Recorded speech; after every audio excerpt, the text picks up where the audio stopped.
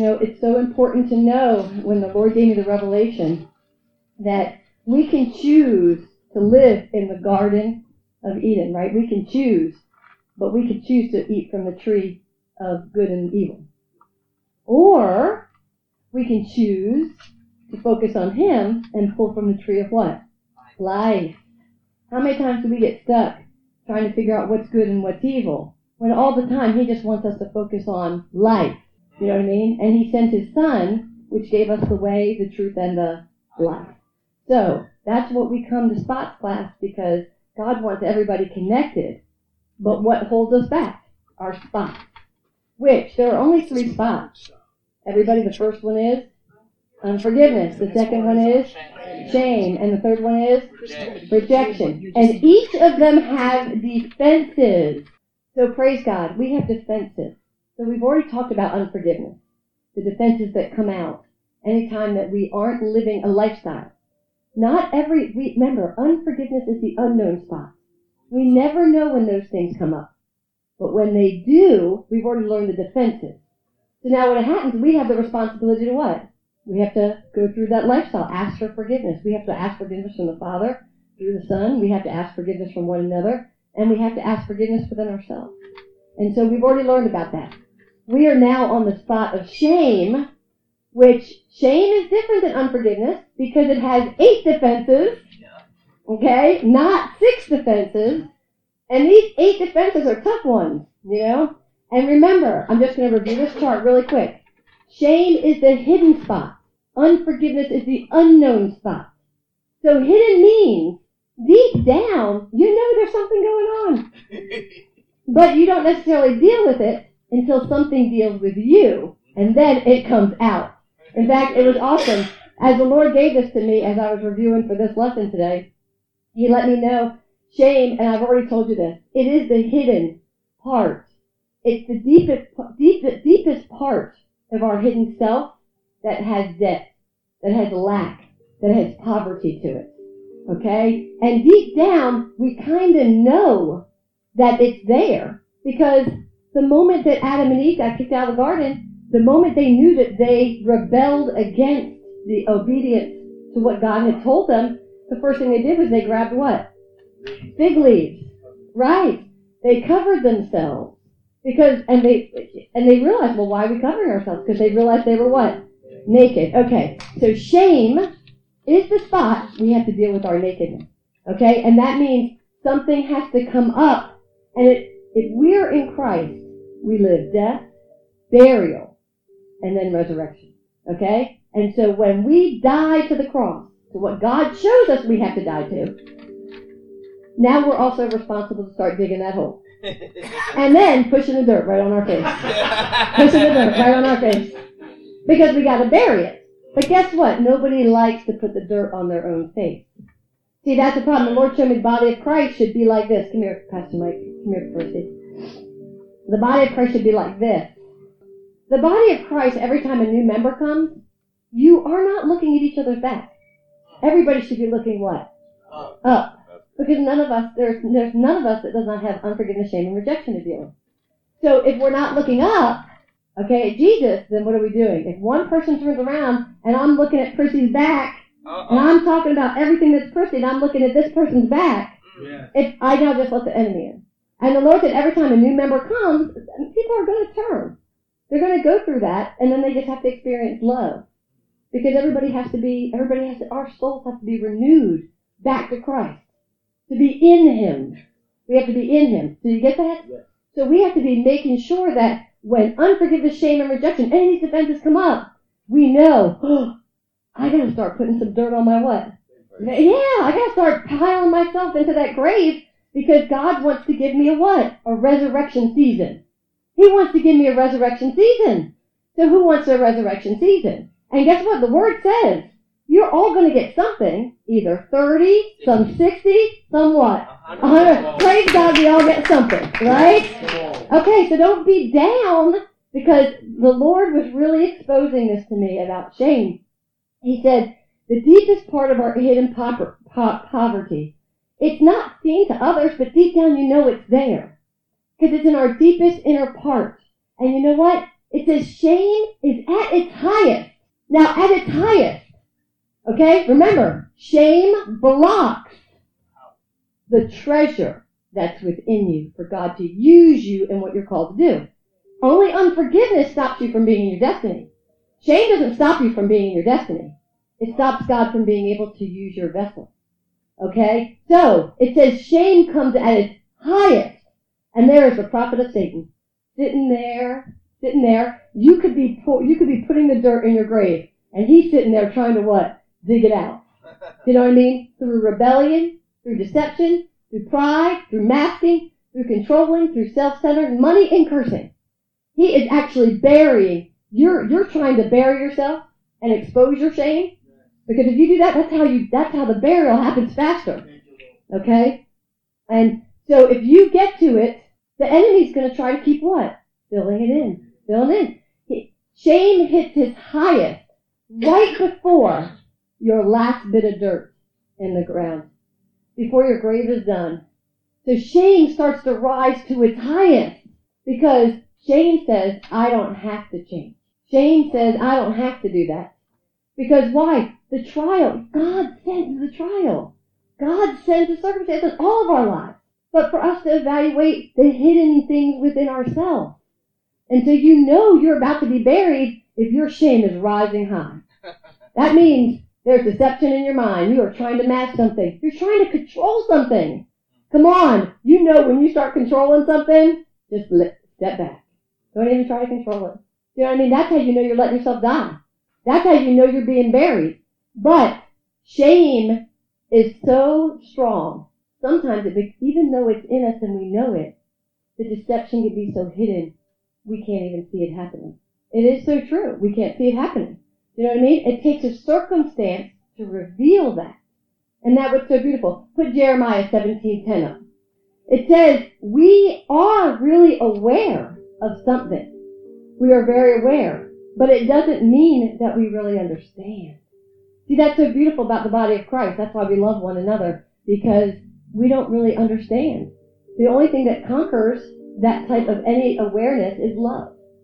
So it says, I, the Lord, search the what? Heart. And I test the mind. Even to give every man according to his way. Okay? And that doesn't mean that you're sitting here watching everybody that see what they're receiving. It's a personal relationship with you and the Lord. Nobody can judge another person's receiving or taking. You know what I mean? But according to the fruit of his doing, that means God wants to bless us. That doesn't mean God wants to punish us. It means he wants to bless us, and how many times we're willing to deal when one of these defenses pops out. Okay? Are we allowing it to be buried for the season? And God is not going to deal with you in all the areas at one time. Come on. He can. It's got to be one area at one time. And you know what? You know when you are rejoicing in it, even though you feel like you're dying in it, you know you've arrived somewhere. Your faith that the Holy Spirit gives you kicks in. It's a supernatural faith that kicks in and makes you laugh even when you feel like you're down. You know what I mean? And come on, boys and girls, isn't it hard? It's hard. It's hard but we can't move away from this. This is our lifestyle. To deal with the hidden things. To deal with the unknown things. To deal with the blind things in our life. So remember, shame is something you deep down really know. Alright, so, give me Philippians 3:18 and 19, please. Because this is so important. The Lord had given me a revelation. If anybody wants to get the tape from Saturday night, gave that to me that we are trying to throw stones at a Goliath when we never killed the lion or the bear. See, David was chosen to go because he even said, I can kill Goliath because I already killed the lion and the bear. Well, the lion is the voice that yells in your intellect. That tells you to stop dying. That says, I don't need to be buried. But the bear is the adversary who comes right at that moment to steal, kill, and destroy what God's doing with you. Okay? We do so good wanting to think it's another, but it has to do with us. Because he's doing something with us. We have to yield with us. We have to deal with that. It says, for many will walk, of whom I have told you often. You know, the Lord says, a lot of people want to follow him. But it's very few who will make it through the what? The narrow door. Very few will find I call it the sweet spot, where you are buried, and you don't know what you're going to receive. See, that's what's so beautiful. We want to plan. We want to be planners. Yep. We want to plan our outcomes. We want to plan our death. I want to plan my obituary. I want to plan it, right? Not in Christ. He says, no, just follow me. Just follow me. I got it all down. If he told us to, if I knew everything I had to go through, I would not be standing here today. I would not be doing it. It's just because our flesh wants to be in control. So it says, for many walk whom I have told you often, and now I tell you even what? Weeping, that they are enemies of the cross. Who's an enemy of the cross? I'm going to tell you, the one who refuses to deal with their unforgiveness, their shame, and rejection. Because God already says He's called us to mature. Yes. Okay, come on. I'm not born and mature the next day. You know what I'm saying? That's where I'm not mature the next day. That's where I can be so good at, when I learn this, I can be so good about what I go through because I know I'm just being what? Perfected into maturity. I'm not expecting to be perfect every day. But now I tell you even weeping that they are enemies of the cross of Christ. ... Next verse. Whose end is what? Destruction. Whose God is their belly. And whose glory is their shame. Who set their mind on earthly things. Praise God. I just showed you the circle. If you are looking at everybody else, if you're looking at everybody else's job, if you're looking about what the Joneses have on the street, come on, right? We are in such an earthly place of fashion, money, everything, that we actually become an offense to the cross. Because we're not allowing ourselves to be changed. It says we're feeding ourselves the lie. But it says, whose end is destruction. Whose end is that? The one who chooses the earthly things. Do you know what I mean? When you already get that we have to figure out the renewing of our soul, and then we rest in Him. And we're like, hey, I know you're doing this now, Grace, carry me. Grace, carry me. Don't beat yourself up. Just meditate on the Word. Meditate on the Word. He actually changes that mindset where you're not looking to mask and be something that you're not. You're looking to just walk out what you're called to do. It's such an awesome place to be. And so belly means, the Lord made me look up the word belly. I had to go on that. Because out of your belly will flow what? River. A river, right? Which flows out of rivers of living water. Well, the key thing, belly means 4 things. 1, I could not believe it. First, your what? Your tummy. He even cursed the serpent and said, you will crawl on your belly, right? You will crawl on your belly and eat what? Dust, right? Because he was so disobedient, right? So, no legs there, nothing to help him. He just crawled on his belly. All right, second definition of belly is, and it's in this definition, carnal desires. Carnal, belly means carnal desires. Deep within each of us, we have a hidden shame of something we really want. And why? Because we're made of flesh. So there's nothing, in this class, we want transparency as much as possible. Because why? You'll deal with yourself in transparency. You have to be able to know, when you realize, carnally, I'm either trying to mask something I don't want people to see, or I'm deceived about something, or I'm trying to what? Control a situation. Or, you know what? Even in shame, you can curse. Not just you. You curse God, you curse another, and then you curse what? Yourself. Because He says, I'm going to give you blessings, and I'm going to give you what? Curses. You choose. Which will you take today, right? What are you going to do? So, we've got to keep our mindset off of earthly things. And in the United States, come on.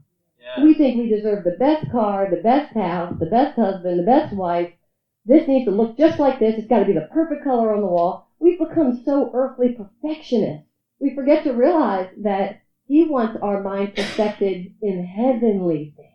Okay? And if you read the rest of those verses, He reminds us our identity is in Christ, not in what we want to design for ourselves. Okay? So, now, what area are we going to talk about? Shame is so tough, because we all have it, that it's like, okay, which area do I want to teach on first? So, since shame is at its highest right before you're going to get buried, right? That means you're at the fullness of your own rebellion, and you're at the fullness of your own deception. That's the highest point. So we're going to start low. We're going to talk about money. All right, we're going to talk about how money really is, there's so much shame when connected to money because there's two spirits that float. The spirit of Korah and the spirit of Balaam. Spirit of Balaam is about greed. Okay, and now there isn't anybody that's not going to identify with this. We say this at every class. We all have been or have these thoughts. We've all done things like what I'm going to teach because that's just the awesome transparency of it. Nobody is prone to not have already fallen into one of these things. But money is the root of all evil. I'm sorry, the love of money, thank you, is the root of all evil. And, this is so interesting, the key thing in that is all. All evil, all things connected with earthly things. For us to get things, you have to have what? Money, okay, on the earth. Okay, that's not, heavenly citizenship is a little bit different. God wants to, pardon me? Oh, okay. So just keep in mind that it is the root. It's the root. The love of it is the root. So we're gonna just get a little close about money. Why shame will pop up to defend you. Okay, when it comes to money issues, we have all been raised with certain money values. How to spend it, how to save it, what to do with it. Come on, there's people that hold on to money so tight, they're afraid to let go of it. Because they're really not trusting in God for the next day. Do you know what I mean? But then there's some people that are so giving, they're actually manipulated to overgive. See, money has two ways of flowing. Do you know what I mean? Because you think, well, if I give enough, God will love me more. Come on, how many people have done that? Yeah. I mean, I'll go in and give to something, and I'm thinking, okay, he's really going to love me because I can give. But the point is, I only had the money to give because he gave it to me. Okay? It was such a deep thinking on this. So let's put this first. So, I wanted to lay that down because in the belly, I think I missed the two other definitions, didn't I? Yeah. Okay. Just because that's not the main part of the lesson, but I will finish it. Carnal desires. Belly means your innermost heart thoughts. Innermost heart thoughts. And that's when out of your belly will flow rivers. It's not your physical belly. It's in your innermost heart of your soul. Okay? And then the last definition of belly is hell. Period. I mean, Jonah was in the belly of the whale. God set that for him so he could get in a place where he would cry out. So it's awesome. But anyway, I taught this the other night because how many people try to fight the Goliath but they don't know what to do? They haven't defeated the lion and the bear yet. So praise God, I really did get into that. So money, okay. Money is a defense of shame. So go ahead and please put on the screen Ecclesiastes 5, chapter 5, verse 9. I think it's important to hit money first when it comes to shame so we can get the slate cleared on this. Because I believe I grew up in the Episcopal Church and you were a member, and when you were a member, you were assigned to pay your 10% tithe. So you got little envelopes based on the income you wrote down, and then they expected you to do what? Pay. But they didn't talk to you about it anywhere else. Then you can go to churches where everything's about what? Calling money, collection of money, money, money, money, money, money, money. Okay, but we want to keep this in mind. It says, moreover, the profit of the land is for all. Even the king is served from the field. Now, the profit of the land is your soul. I want everyone, you're thinking land, I'm thinking your soul. We all can profit in this world. It says in 1 John, I think it's 3, or 1 John 3:2 or 3:1. I forget how that goes. Your soul will only you will only prosper in health and in all things as much as your soul prospers. So moreover, the profit of the land is for all. That means everybody in here. It's not for one versus another. God wants everybody's land, their soul, to prosper. And it will profit. It says even the king is served from the field. So it just means as we surrender ourselves to the death, the burial, you are going to have a resurrection. Some 30, some 60, some 100-fold. But everybody is going to receive from that field. You're going to profit from it. And Jesus already came and showed us how to do it in the field. So give me the next verse, verse 10. It says, he who loves silver will not be satisfied with silver. Okay, so now God's already saying in the heavenly realm, we are going to prosper. But we've got to get this field worked out. We've got to get the land. But he said, who loves silver will never be satisfied with what? Silver. Nor he who loves abundance with increase. This also is vanity. Now we're going to hit something with money. Money cannot make you happy.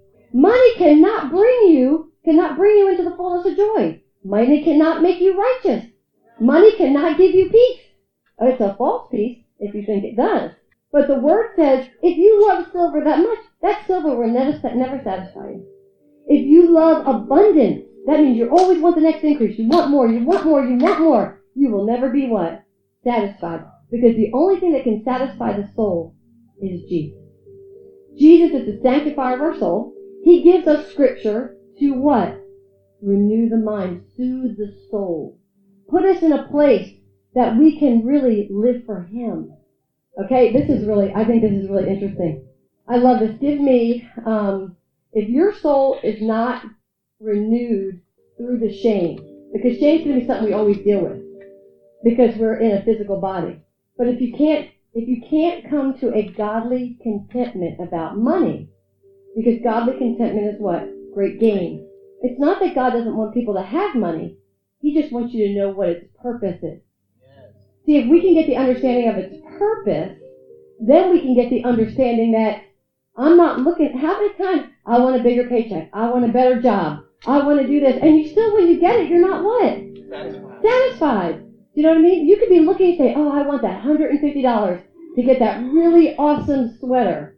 And when you get the sweater, you're not what? But you think the whole time, if I could get that sweater, I would be satisfied.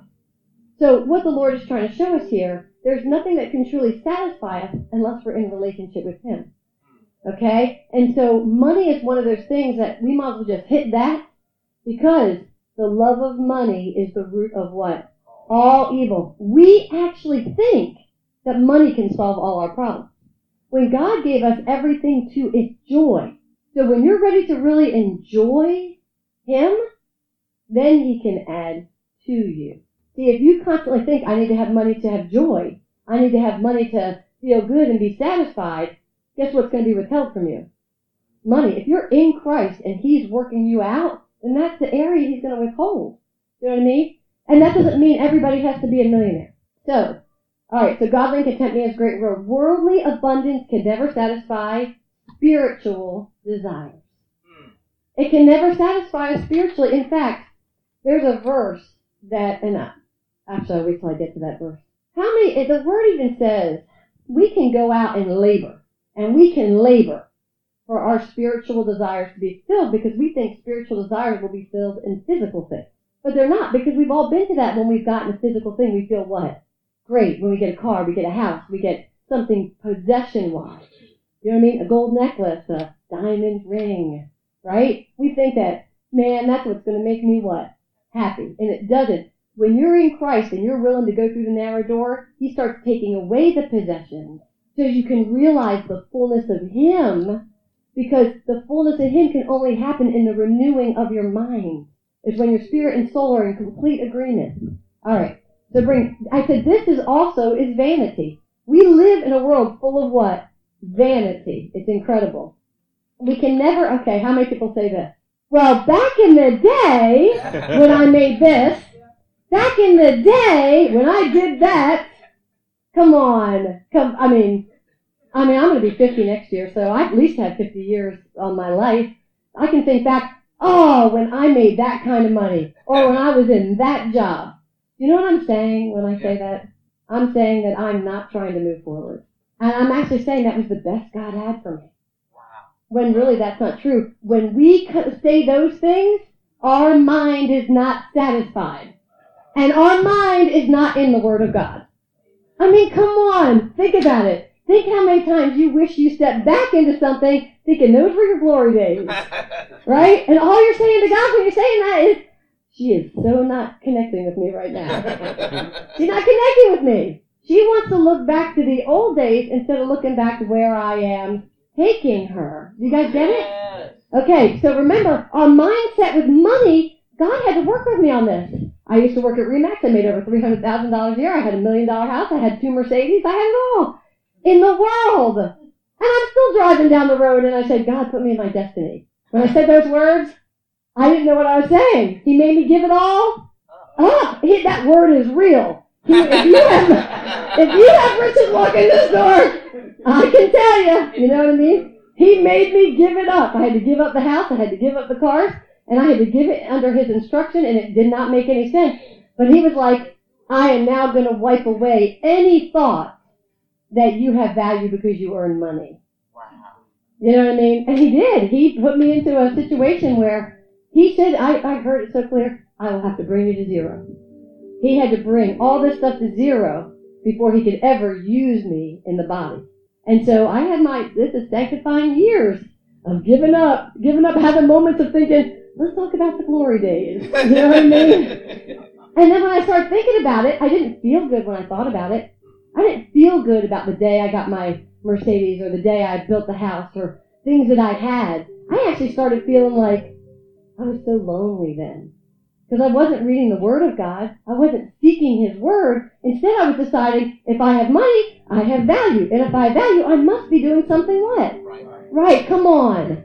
How many of us, we feel like if we're making the money, we've got the house, we've got the good neighborhood, all this stuff, we're doing something right? But see, that doesn't satisfy us. The only thing that satisfies us is being in our destiny, being matured to the measures that He wants to keep using you. Everybody's usable. Do you know what I mean? As long as they're yielding. Okay, so vanity traps you into thinking that money is the only way to give you value, that you're smart. Come on. How many people have been that? You get straight A's on the report card, and that's like your gold when you're in high school. But then when you get out in the real world, it's what you make on the what? The paycheck, right? That decides if you're smart enough. Okay? So keep this in mind. Give me Luke 14:33. I'm going to go through a few scriptures that I think are very important because the flesh has to die to the want of money. The flesh has to die to the want of money, because if you want money, then shame is always going to be hidden behind the motive. Remember, lust of the flesh, lust of the eye, pride of life. Okay? And money, come on, you ever see where you bring money out and somebody's eyes look green? Ding, ding, ding, ding, ding, ding, right? Okay, yeah. Do you believe a piece of paper you can lust over? Do you know what I mean? Like, I'm going to take this, I could have $1,000, and I'm going to rip it up, and people will be like, you know what I mean? I could use that $1,000, you know? All right, it says, so likewise, whoever of you does not forsake all that he has cannot be my disciple. See, I'm telling you, he really proved that to me. When I was like, all right, you know, I met Gene, I was just going to Episcopal Church, and he was like, hey, I think you're supposed to be my partner in business. And I'm like, yeah, I'm not sure about that, you know? And all I remember is really like wanting, when I came into this room, and this wasn't even full-time ministry yet. I came in here, and all these visions, not even these weren't even created yet. These were on little sketches. And I started feeling something deep in me. The war was on. My spirit and my flesh, my carnal desire belly was fighting with my innermost soul, trying to figure all this out. But God put me to that test. Forsake all, whoever of you does not forsake what? All that he has cannot be not my disciple. That means there is a point where God, he weighs the heart and he tests the mind. And he's going to see, is she going to do this? Come on. When you hear God tell you to do something when it comes to money or things, the first thing we want to do when it's something, my great-great-grandmother gave me this, right? I got to keep it. And God could be saying, no, I need you to now give it to that person. See, our earthly mind attaches a lie to tradition. And sometimes God's asking you to what? Move it on. Because you can't have that to go to where you're going next. And he's not just making you give it up because he doesn't love you. All he's doing is weighing the heart and testing the mind so he can reveal the hidden things that are in you. So because he said, I can't take somebody in a spiritually advanced place if they're going to hold on to money as a desire and thinking that's what made them valued. Okay, he can't do it. That doesn't mean he won't give people in the body of Christ money, because there's two jobs with money. And I'm going to show you the verse on this, and I'm not there yet. But it's the steward. It's the steward. We're to be good stewards of our body. We're supposed to be good stewards of our mind. We're supposed to be good stewards of the Word. But anything physical, we're to be a good what? Steward. A good steward. All right, so give me this verse. Give me Luke 16:13. So keep in mind, 16:13. So keep in mind, if you are truly his disciple, you will let it go. Come on, raise your hand if you've had to let some things go. Right? And things, I'm telling you, and we're not talking about things, when you let things go, you're letting go of a mindset. Okay? Because that's the ultimate thing, is to get the mindset renewed. No servant can serve, come on, everybody knows this. No servant can serve two masters, for either he will hate the one, he will love the other, or else he will be what? Loyal to one and despise the other. You cannot serve God and mammon. So if you secretly think, I'm going to go into ministry, and I am going to do this, and I'm going to make money at this, and I'm going to tell you, all you're going to do is what? Fail. All you're going to do is fail. Because God says if you have defeated the lion and the bear, every source is open to you. If you are right where you need to be, every source is open to take you where you got to go. That means he's proved it to me. He had me give it all up down to $34 in my bank account when I'm used to holding an average of $25,000. You know what I'm saying? He had me give it all up to show me how he provided. And I was in this ministry one night and I heard him say, now go out to dinner with these people. I'm like, I only have $34. And I have to fill my gas tank. And it was still my Mercedes at the time, it was like $40, right? And I heard, just go. Well, I go and I pull into I had to get gas. So I was like, here we go. I was about to put my card in. And no kidding. The person behind me goes, hey, ma'am, let me pay for your gas. I was like, because I didn't live like that. I grew up in a family that there was always money. So I was very self-sufficient in understanding that. In fact, to earn your place in my family, you had to prove that you got your doctorate degree and you made money. Wow. You know what I'm saying? Like, that's how your value is set. But when that person, I cried. Because it was the first time I realized, wow, God can bring anything. At any time, this is midnight, we left this place. And then I went to the restaurant and somebody paid for my dinner. So I still ended up with $34 to my name! Right? Okay? He didn't leave me penniless. But he was saying, Leigh, he made me strip my jewelry. He made me give up my half for my payoff. He made me start giving everything. And everything that I did always ended up with the number 0. Because he said, what I've asked you to do, you cannot be a man pleaser. You cannot worry about what people think. He said, what I've raised you to do, you can't even have anything that they would want from you.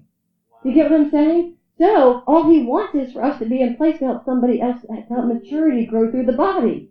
Okay? But, I loved it. 2 masters. Come on. Sometimes, I'll tell you 2 masters.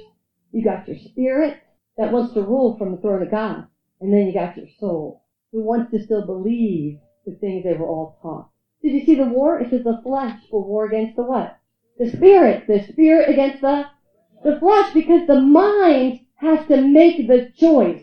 The mind has to make the choice. If we're unhappy because we're not making much money, guess what? You're staying where you're at for a while. If you're not happy because you don't like your house or you want more, anytime you start saying, I want more of this, I want more silver, I want more, you might as well just hold down, because that mindset, you might not even have said it, but if you continue the cycle of it, you are serving 2 gods. You're serving 2 gods. Okay? And we don't want that. We've got to get that shame out.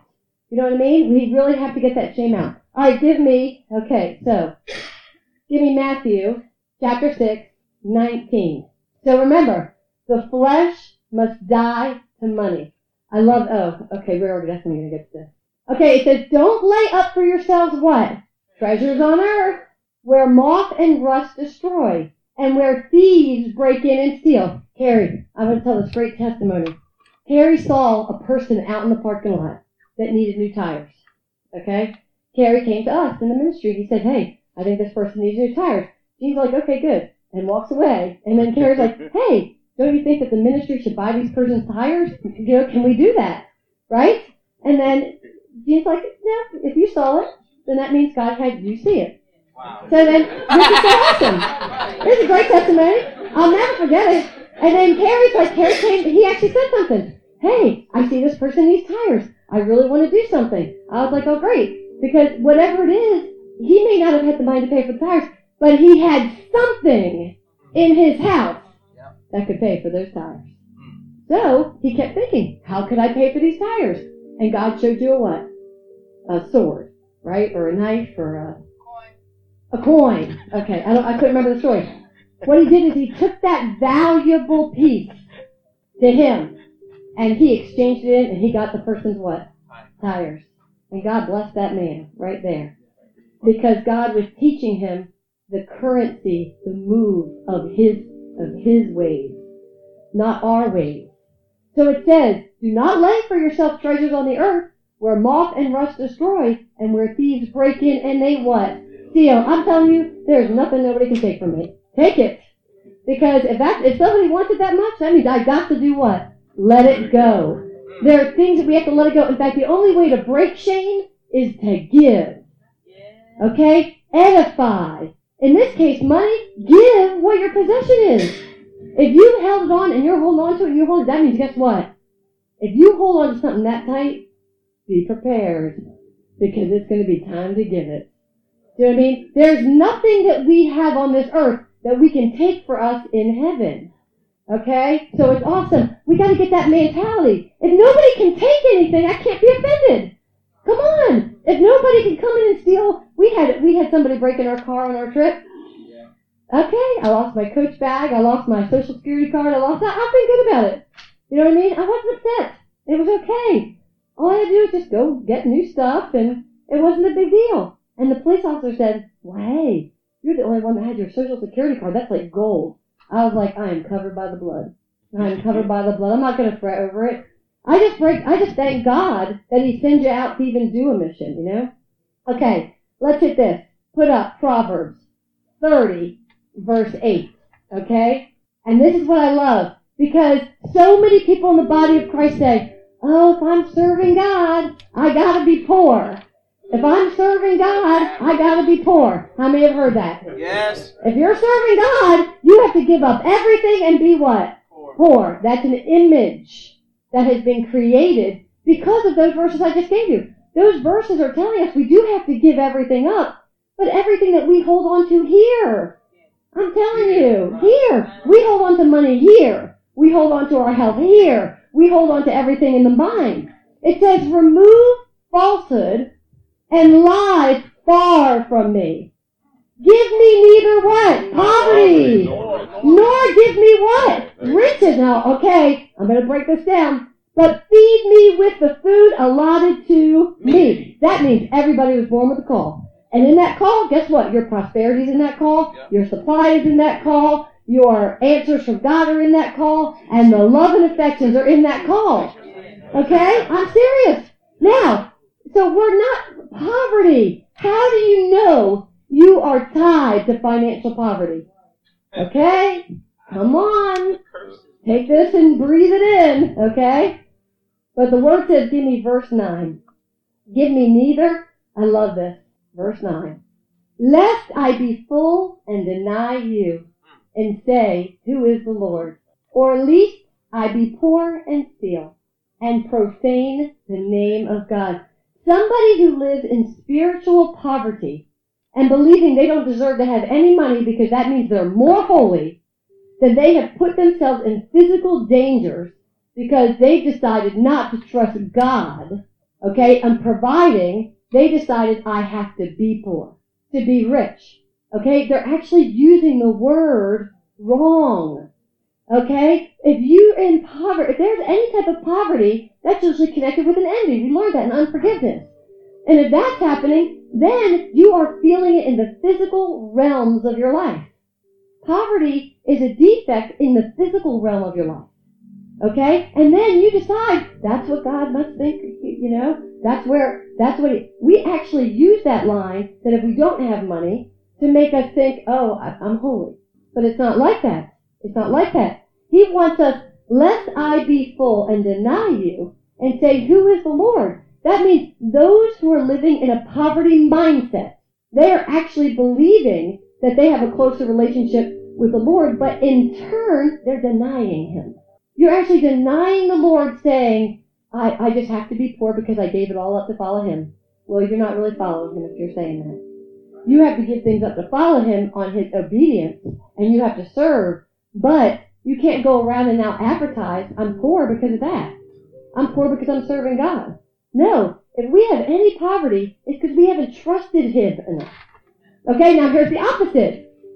Don't give me poverty and don't get nor riches.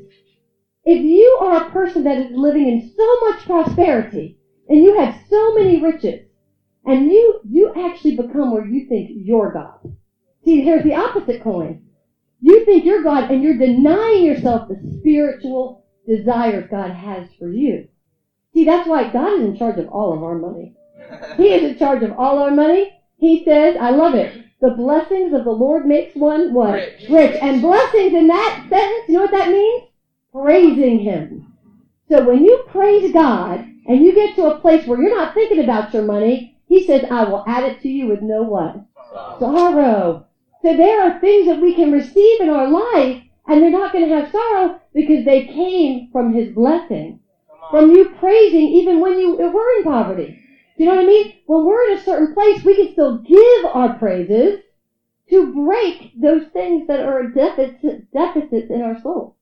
Okay? So money is a thing that the enemy uses. He uses our lie about money to set up his throne in our world. Come on. How many people would empty their bank check today for him? You know what I'm saying? Right? When God told you, I'm not going to tell you to do that. You know, people come to me all the time, they'll hear my testimonies. I could write a financial book on money and how the word works in it. But I wouldn't tell anybody to do the same thing I did. I would tell somebody have the same heart. You get what I'm saying? Don't do the same thing I did. Have the same heart to pursue Him. Because when I realized that I wasn't supposed to borrow money, boy, and then I made the list of all the money I borrowed, I was so sick at myself. You know what I mean? My belly got sick. My belly got sick how much I let that ride up. But then when I went to His ways, He told me I owe no man but to love them and to pay my taxes. I don't owe anything on a car. I don't owe anything on a house. I don't owe anything on a business. My life is just to live out what He wants me to do for the day. You know what I mean? That is a blessing. But He said, that's where I needed you to be. I'm not saying it's wrong if you have a loan on something, but I dare you to love God enough, and you lay that loan before Him, watch what He will do. Because what He did, it was supernatural. It wasn't Leigh worked out the plan, and I figured out how to do it. It was a supernatural, and I know some people know my story, and it truly is amazing. And God has He has blessed me. But keep this in mind. Give me bread. Have you ever heard that word? Give me the bread of life. Give me neither riches, neither poverty, but give me what? Bread. Give me your word. Give me your instruction. Give me your love, and I'm going to do it because I'm going to follow you. And then He fulfills prosperity. Hey, supply is what how many people fear not having? You don't have to raise your hand because we all do. Somewhere we fear not having something. In unforgiveness, we talked about the fear of not what? Receiving someone's affection. With shame, we fear more about control of money.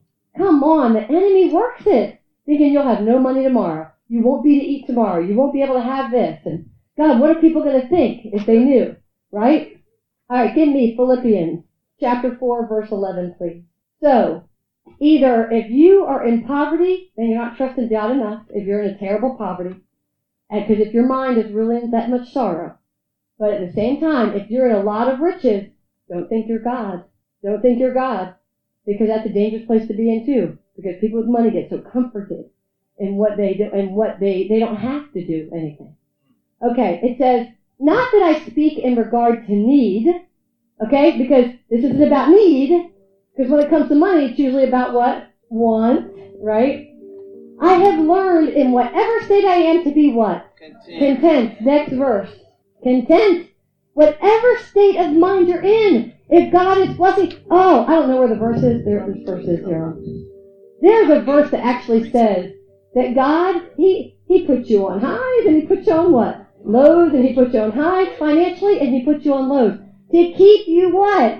Humble to Him. Do you know what I mean? And keep you knowing who your what? God is. Your source is through the Holy Spirit that knows all truth. Philippians 4:12. I know how to be what? Abased, and I know how to be what? Bound. Everywhere and in all things. I have learned both to be what? Full. And to be what? Hungry. Both to abound and to suffer need. See, because who do we need? We need God. We need Jesus. We need to know how to tap into our Holy Spirit. In Christ, there is a season of receiving. And when that season comes, it is like a tsunami under the ocean that's waiting. And every time you keep doing what he says, it's an unseen wave. It's an unseen wave. And then all of a sudden, the tsunami comes and it floods you. It wasn't a year to take out debt. It only took less than 3 months. The preparation took all the other time. I had to learn the undercurrent. This is good. This is bad. This is not good. You know. And then all of a sudden, see, the enemy doesn't want you to miss the flood. Because you never know what season and what time that flood comes into your life. Wow. Isn't that awesome? And we make money dictate this. This is what kills me. We make money dictate that. We put money to dictate these things. Okay? And so remember, there's a spirit of greed that we live in. We live in that spirit. Because why? We're so worried about our needs when God wants us to need Him. And that's the most important thing. Okay, there is so much more to this, but I got to get into these 2 stories. I'm going to show you 2 stories about greed. And then we'll end it from there because money, okay, actually, give me Ecclesiastes 7:12. How can money be used? I just want to read these 2 verses. This is how God created money to be used. 1. Oh, there's so much to this lesson. Okay. It says, for wisdom is a defense, as money is a what? The money is a defense, okay? But the excellence of knowledge is that wisdom gives what? Life to those who have it. Okay? Our life is through the Holy Spirit. Our life is through Jesus sanctifying our soul. So when we grasp that life, wisdom actually becomes our defense. And then he tells us how to use money to be a part of that defense. Okay, I'll never forget when I was tested on this. I did a job for somebody. I didn't charge any money. The guy came back to me. He goes, Leigh, I feel really terrible. That would have normally been about $1,200 to you. Let me at least give you $950. I was like, okay, great. He gives me an envelope. I always know, receive. So this man comes in with cash, $950. I was like, oh, this is so good. God has heard my heart. Now, just laugh at me here. I really want to buy Rachel a very nice camera for Christmas. So I'm thinking I just got the what? The money. Money, right? So I'm thinking, oh. And the moment I thought that, I heard, now hear me on what to do with it. I was like, yeah, I'm going to buy Rachel a camera. And my spirit arrested me. And I knew, okay, any money I receive is not my money. So I went like this. All right, what do you want me to do with the $950? I'm not buying a camera. And then all of a sudden, over a 2-week period, I would hear, give $100 to this person. I had the cash with me all the time. The last $100 I had breakfast with a customer, a very rich client, a rich man. Oh, this is so the word. I was sitting with this rich man, a very wealthy man. And we're working out something for a real estate deal. And I heard, give him the last $100.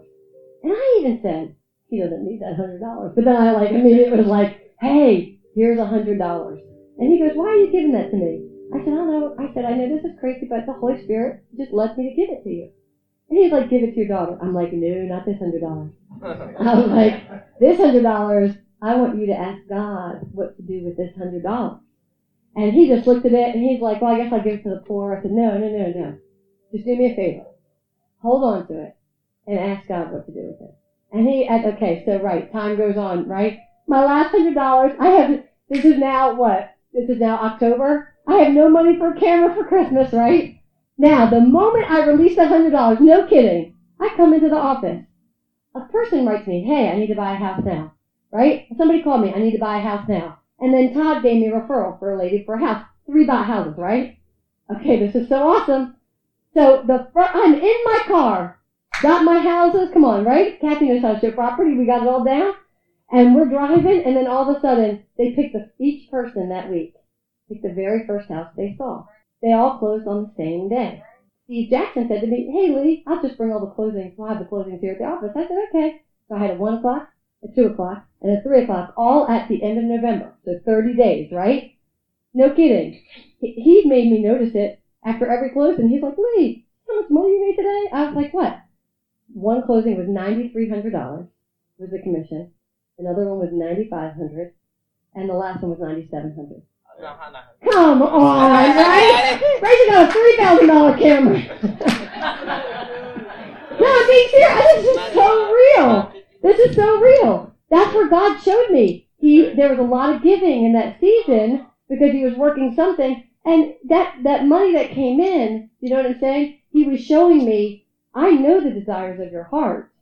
But if you let those desires work with me, I know you want to get her camera. Now, what if I would have kept the $950? Guess what? God would have still loved me. You know what I mean? I still would have been blessed. But not the blessing like I felt when I got to go buy her that camera. Do you get what I'm saying? So that's what God needs us to get our mindset off of. We can have money in our hand and we can think, I need that. I need that. But you've got to do what? Let it go when the Spirit unctions you to do it. When the Spirit unctions you to do it. All right, go ahead and give me the next verse. So, but the excellence of knowledge is the wisdom that gives life. See, he gave me wisdom then.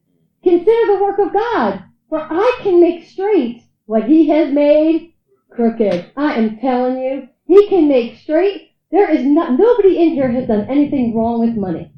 Because we are born into a world of sin, and we know we need what? Money. But we need God more. We need that knowledge to get the wisdom of life to know what to do with that money. So it's very strong. Okay.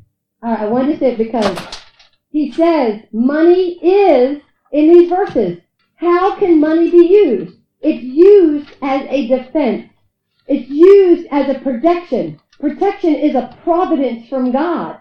God not only protected the desire of my heart of what I wanted to do, but if I was willing to do what he wanted to do, he showed me, he brought me more than I needed. You get what I'm saying?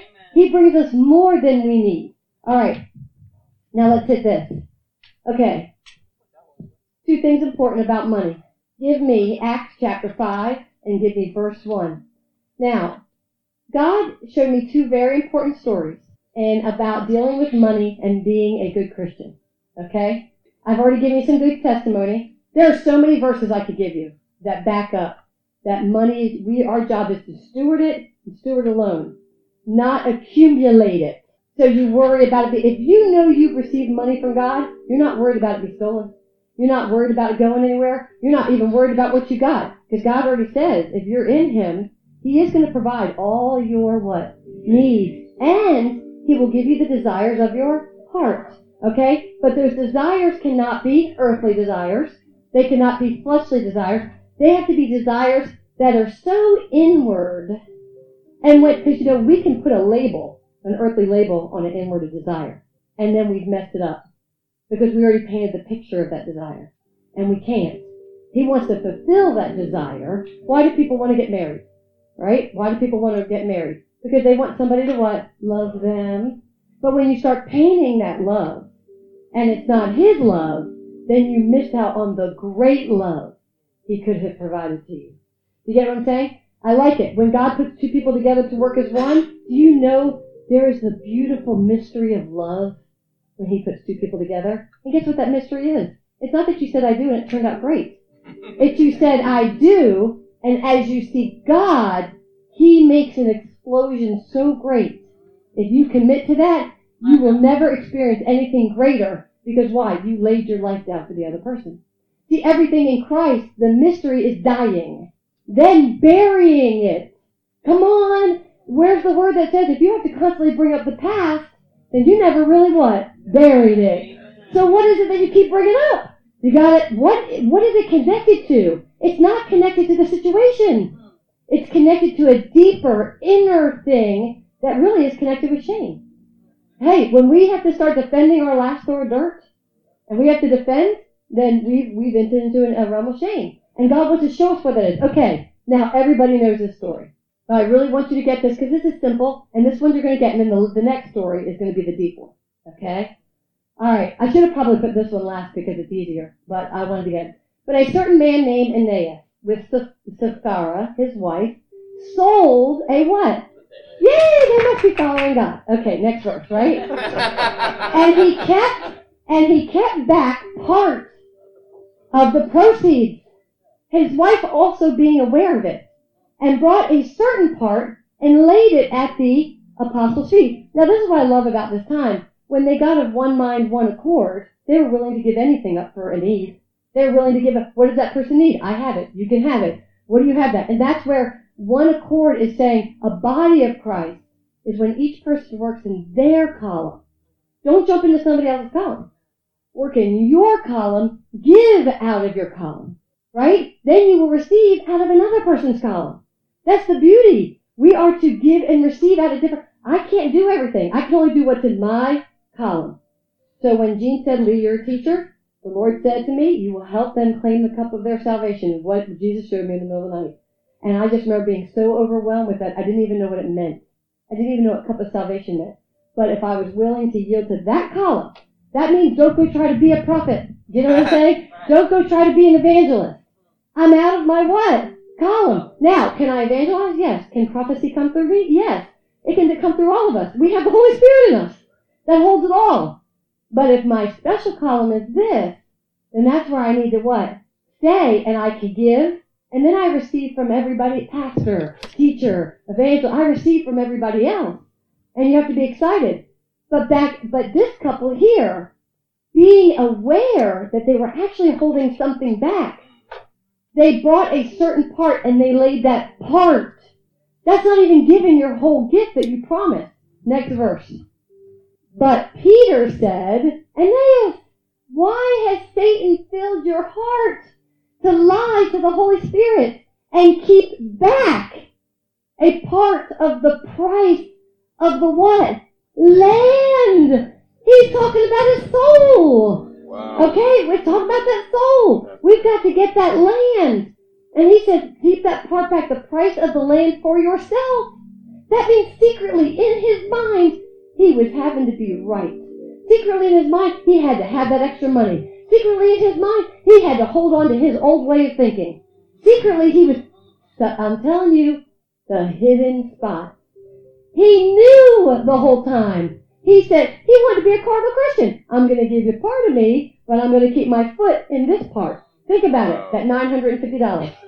What if I kept $500? And I did what the Lord said. I gave $450 away. So let's say I didn't give it all. I would have never gotten those closings to happen like that. I am telling you, God is in everything. He is in business. He is in your thoughts. He is in everything that has to concern you. Okay? But you cannot keep back a part. How do you know you're holding back a part? You are defending it. You got to keep complaining about it. You got to control it. Man, that means you're holding on to a part that God does not have of you. Next verse. Go to 4. While it remained, was it not, while it remained, that means while he had it, was it not your own? That means, guess what? Everything I have goes to a person in the body of Christ, right? So that means when he has his mind, we're already family. It's all our what? Own. The Lord said to me when he asked me to give up all my jewelry, I'll never forget this. He said, everything, you're going to give up everything for me, but you will own everything through me.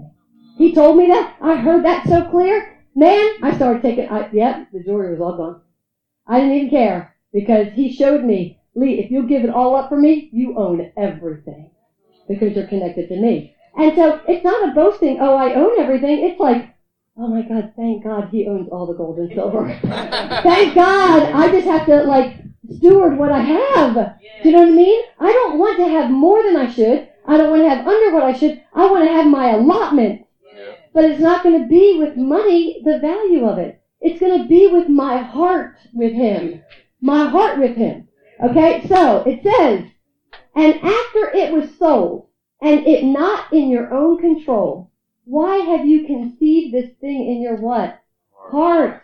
You have not lied to me, but to God. Man, I'm going to tell you, now, this is where, humble yourself on this thought, because we have lied to God a lot.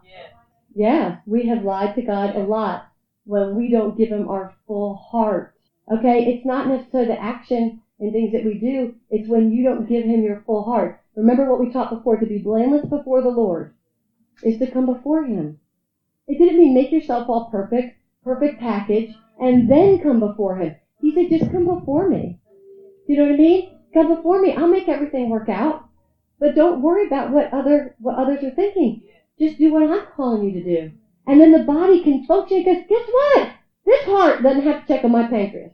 This pancreas doesn't have to check on my toe. This, you know what I'm saying? My eyes don't have to check on my knees. They all work together. They all work together. You have not lied to me, but to God. Next verse. Then Aeneas, hearing these words, did what? Fell down, because when you hear the truth, it's done, right? And breathed his last. So great fear came upon all those who heard these things.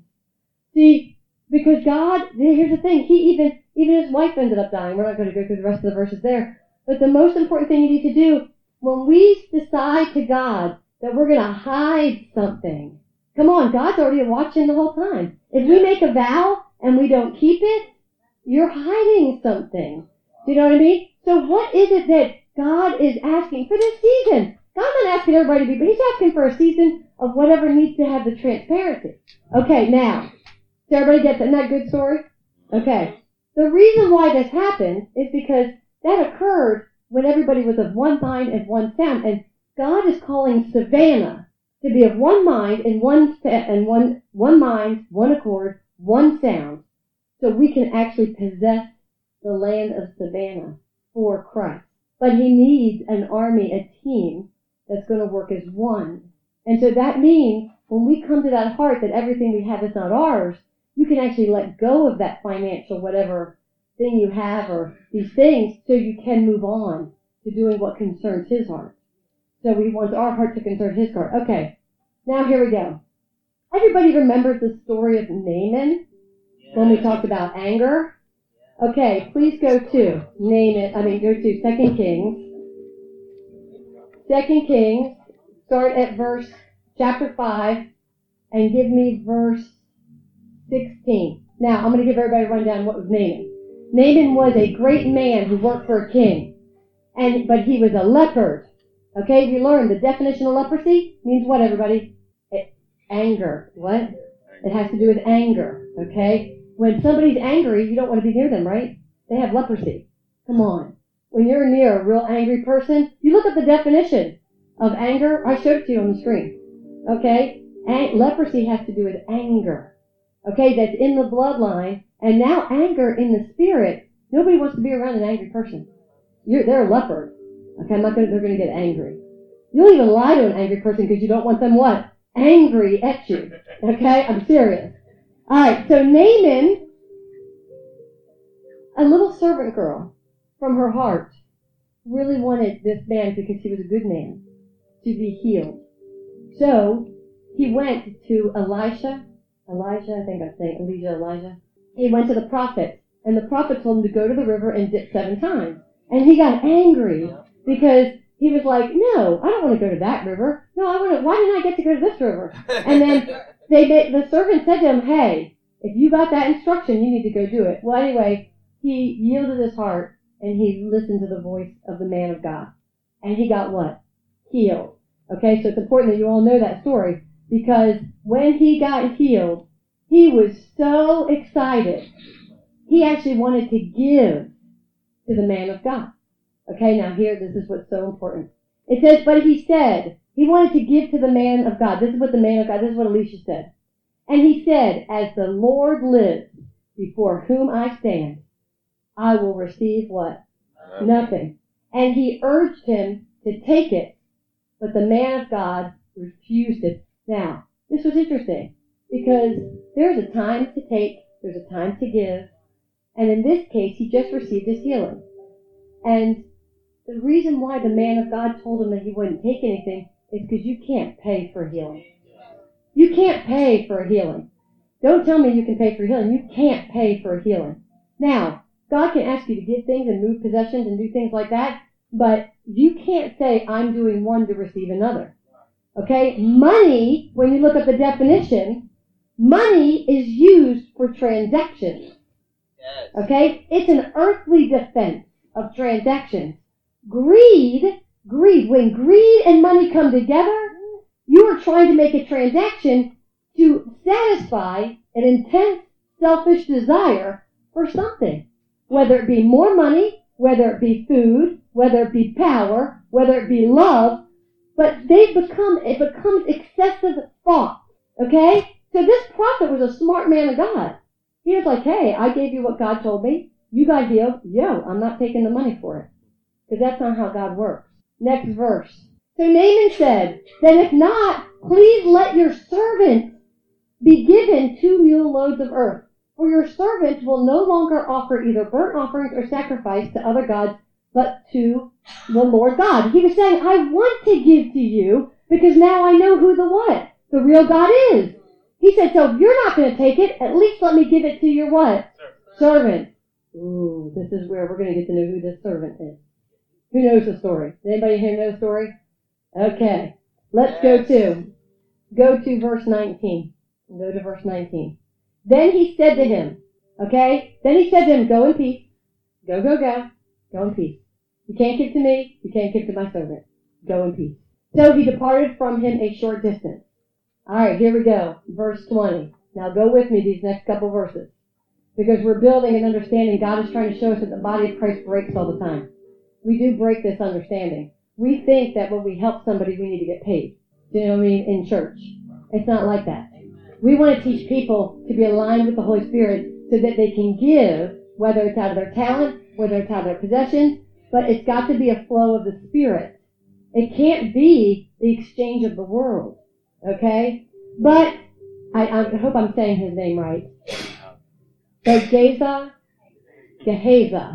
the servant of Elisha, the man of God, said, look, my master has spared Naaman the Syrian, while not receiving from his hands what he brought. But as the Lord lives, I will run after him, and I will take something from him.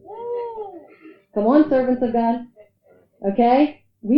God wants us to be in a position of knowing that we need him, but we can't plan how we're going to receive from him.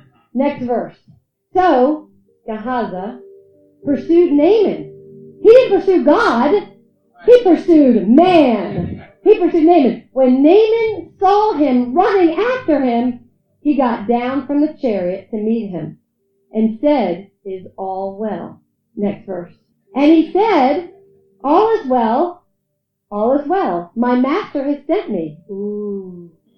Isn't it amazing how money can make you lie? Yep. My master has sent me, saying, indeed, just now, 2 young men of the sons of the prophets have come to me from the mountains of Ephraim. Please give them a talent of silver and 2 changes of garment. Next verse. So Naaman said, please, because this is a man who wanted to what? Give. He was given, now he wants to what? Give. Please take 2 talents. And he urged him, and he bound 2 talents of silver in 2 bags with 2 changes of garment, handed them to the 2 servants, and they carried them on ahead of him. Next verse. This is so good. When he came to the citadel, he took them from their hands. He stored them away in the house. Then he let the man go, and they departed. Next verse. Now he went in, and he stood before his master. Elisha said to him, where did you go, Gehazi? And he said, your servant did not go anywhere. Next verse. Then he said to him, did not my heart go with you when the man turned back from his chariot to meet you? Is it time to receive money and to receive clothing, olive groves, vineyards, sheep and oxen, male, female servants? Meaning, did you not discern my heart? Was it the time to receive? Come on, next verse. Therefore, the leprosy of Naaman shall cling to you and your descendants forever. And he went out of his what? Presence, leprosy as white as snow.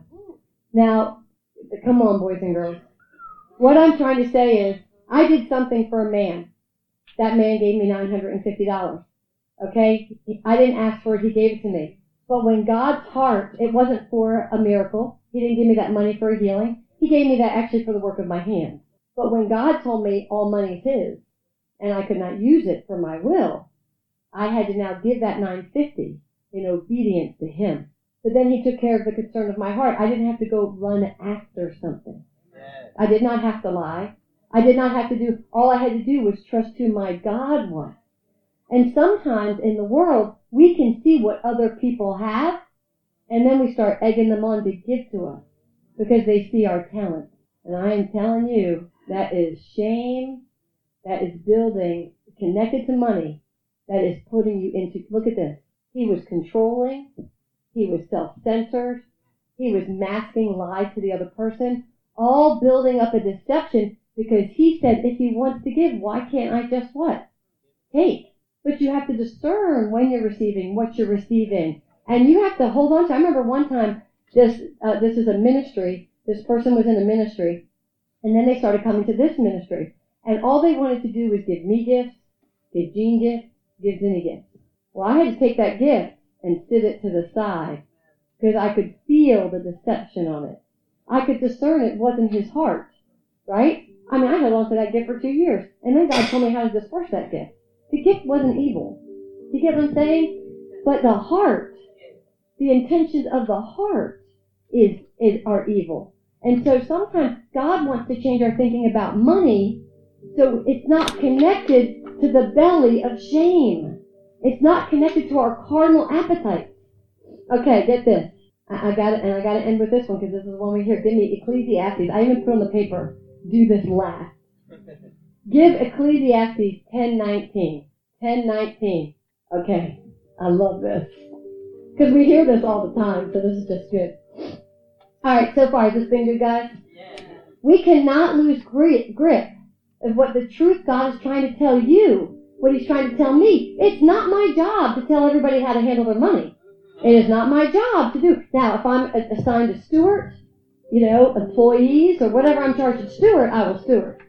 But I can't tell anybody how to grow in this. It comes out of relationship with him. Okay, and I just know this. I feel so blessed, you know what I mean? Because I really do know what heavenly citizenship I have, which is in him.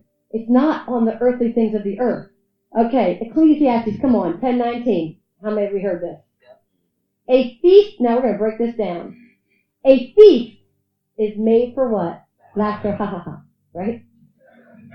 And wine is for merry. Mary! I mean, Mary joyfully. But money, come on, you're like, I'm reading this in the Bible. What is God trying to tell me? Okay, this is so awesome. A feast is made for laughter. Wine is made for merry, but money answers all things. Now, I have to let you know, in the garden, if we want to reach the third heaven, we have to, when God kicked them out of the garden, he put cherubims at the gate, right? And you can only get through that gate unless you hit a certain point with the Lord, okay? And then you can get the answers right from the tree of life, okay? So we can't judge things in our life as, is this a good purpose or is this a bad purpose? I opened up with this. He wants us to pull out of the life core of the third heaven, okay? So, I love this. Give me 1 Peter 4:3. A feast made for laughter. What does that really mean? 1 Peter 4:3. We can take money and we can use it for revelry, for parties. We can use our money and create a feast. Come on, we can make a party, right? But if it's for our self-purpose of being, I'm good because I hosted a party, I'm good because I did this, then are we really feeding the purposes of God? We have to seek God for these type of things. It says, for we have spent enough of our past lifetime in doing the will of the Gentiles, when we walk in lewdness, lust, drunkenness, rivalries, drinking parties, and abominable idolatry. Okay, that means weigh the heart, test the mind. If you are feasting just for a party, you're missing the party. Okay, you're missing the party. If you're trying to do it for a good thing, you have to hold on because it's too often that we feast just to fulfill our own flesh. Okay? If we are having a party to lift someone up, that's a good thing, right? But we gotta also make sure that God is behind it. Alright, give me, now I like this. So wine makes one merry. Give me Ephesians 5:18. Ephesians 5:18. See, God warns us. Be careful of how we feast. Be careful how we drink our wine. It says, and do not be drunk with wine, in which is what? Dissipation. But be filled with the what? Spirit. So don't be grabbing wine just to have wine to drink and be merry. You're missing the point. Because if you're doing that, guess what? I know that. I remembered I would have a wine with dinner. I'd have one glass. I'd have 2 glasses. And before you know it, guess what I did? I numbed out my own mind. You know what I mean? How many of you had the wine and you just numbed out? I slept good that night, right? Okay. But the Lord tries to tell us, don't be drunk. That is not what makes you merry. Okay? Enjoy moving in the Spirit, because that will give you a merry, a joy, a feeling. Okay? Alright, but remember, money answers all things. Here's the 1 Timothy. Oh, hold on. Give me the next verse on this one. Give me 5:19. 5:19. It says, speaking to one another in psalms and hymns and spiritual songs, singing and making melody in your heart to the Lord. That is really being merry in the Spirit. Is when we're just so happy, we're singing, we don't even realize what's going on. We're just enjoying the way it's supposed to be. You know, the bride of Christ does not think on the earthly level. She thinks of the spiritual realm. Right, and that's where we're headed to. Okay, now give me 1 Timothy 6:17. This is so good. This is so good. I just love the Lord. He is really good. Okay, it says, now, money answers everything. I'm breaking this down. Money answers everything. What does that really mean? Because you got to go to the New Testament to understand things of the Old. Okay? Command those who are rich in this present age not to be what? Haughty, nor to trust in uncertain riches, but in the living God. I love that. In the living God is who we shall trust, not in the money. Alright? So, money, when the word says that money answers all things, money is an exchange, a transition that we can help somebody in the body of Christ. But we can't do it out of our own understanding. Yeah. I can't do it and say, I think Pastor Mike is so good, I'm going to give him $500. Now, God's not going to punish me for that kind of giving, but I did that because I decided he was a good boy. Okay? But if I see somebody that I don't like and I see them struggling, but it keeps weighing on my heart and I don't give to him, I am an evil servant. We are not, when I gave out that $9.50, I wasn't to judge who I was giving that $9.50 to. I just need to give that $9.50, and I wasn't even thinking, hey, I'm going to make $27,000 out of $9.50. That wasn't in my mind. That's the best part of telling the story. When I got the blessing, I didn't expect it. Okay? Because he wants us, the uncertain riches are the things, the money of the earth. But in the living God who gives us richly all things to enjoy. That's why the root of all evil is what? The love of money. Money cannot fulfill you. Only the things of the Spirit. Give me the next verse. Let them do good, that they be rich in good works, ready to give, willing to share, next verse, storing up for themselves a good foundation for the time to come, that they may lay hold of eternal life. That's it. So, what the Lord is trying to say is, money isn't the answer to all things, but he's saying money is the answer to all things. Meaning, if you're using it for him, it will answer what? All things. Okay, and there's a point where God tests our minds in using the money because he needs to break shame out of us when he asks us to give. I mean, I remember that one of my first assignments, I didn't know Gene very long. I was barely reading the Word. I was worshiping in the morning, just starting to listen to songs, and I heard, write a check of everybody's heard this testimony, write a check of $5,000 to Gene. I was like, this man, he's already rich. You know, why am I writing him a check, right? You know, and I kept thinking, yeah, but all day long, it kept growing. And I was just learning how to feel my spirit and learning what he was saying to me. Man, I saw Gene. I wrote the check. I was like, hey, Gene, come here. I was like, here. And I was looking for, maybe he would know why I'm giving it to him, right? He just took the check and walked away. No, thank you. There is no thank you. Now, remember, I'm still half in the earth, and I'm half in the spirit, and he just literally, it was literally like, give me a piece of paper. And he's giving it to me. Thank you. I know, he didn't say thank you. He just took it and walked. And I was like, did he even look at it? He never said anything to me about it later. No, he just took it and walked. That's a man who lives in the Spirit. He wasn't trying to say, thank you, Lee. You know what I mean? He wasn't. But see, God is having me give him that check. And this is what I learned later. Because he was already a level to steward the money. God knew who needed that $5,000, whether it was all of it or a bit of it. But the moment, Gene did not have to thank me for it. Because we live in one what? Body. Where we give out of a good heart. We're happy. We're joyful. We're singing psalms. We're not worried about being married on wine. We're not about being fulfilled at a party. And we're not worried about that money answers all things the way we want it to answer. You actually start living in a world, in a realm, you don't have to know what. You just have to keep what? Loving. Keep encouraging the change. So it's so beautiful. All right, and we're gonna end on this last verse. And I'm gonna call out a few other verses if you want to meditate on them. Other verses that back up this teaching that I did not get to. Hebrews, you do not have to put these up, but just write them down. Hebrews 13:5. Psalms 37:7 and 37:16.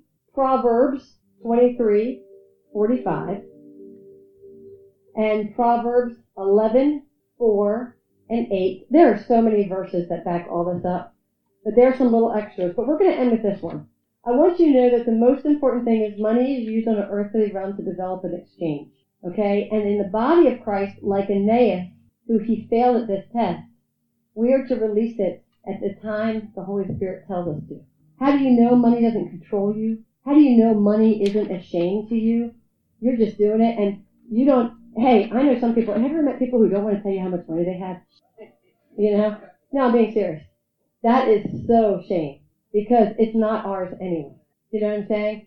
It's not that we even have to publish it in the paper. That's not the point. The point is, it's not ours. It's all His. And He has something that each of you, we've already learned tonight, that you are called to do for the body. He will prosper you. He will supply for you. He will give you everything you need if you're willing to break down the hidden things. See, He can't take you to a place that He's not willing to move something out of you. We sit here with two hands serving two gods. And mammon has to do with what really pushes our heart to do something. And in this world, it's connected to money usually. So if we can remember, money is a transaction for Him and not for us. And we know He's going to clothe us, take care of us, and do everything for us. So I'd like to end with this verse.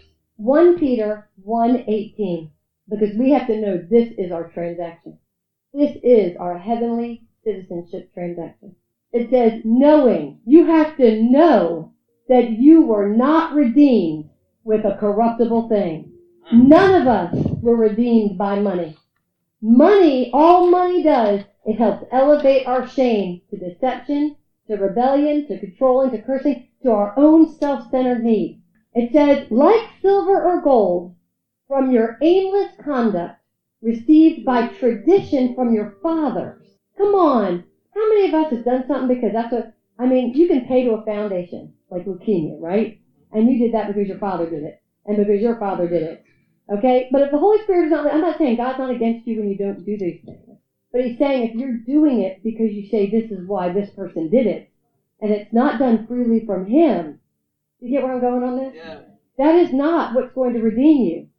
He says, an aimless conduct received by tradition from your fathers, next verse, but with the precious blood of Jesus Christ, as of a lamb, without blemish and without spot.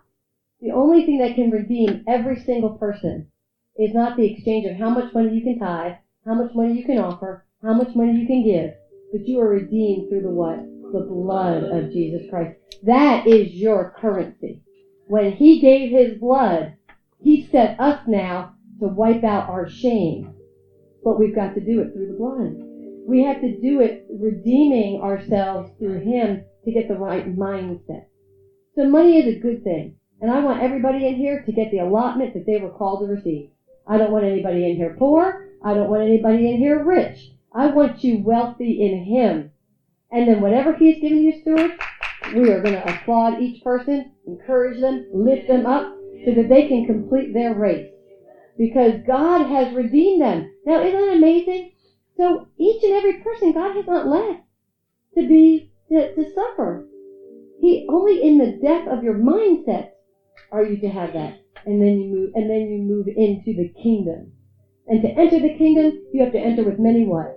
Tribulations, many conflicts, many changes to get the shame, the hidden spots moved out.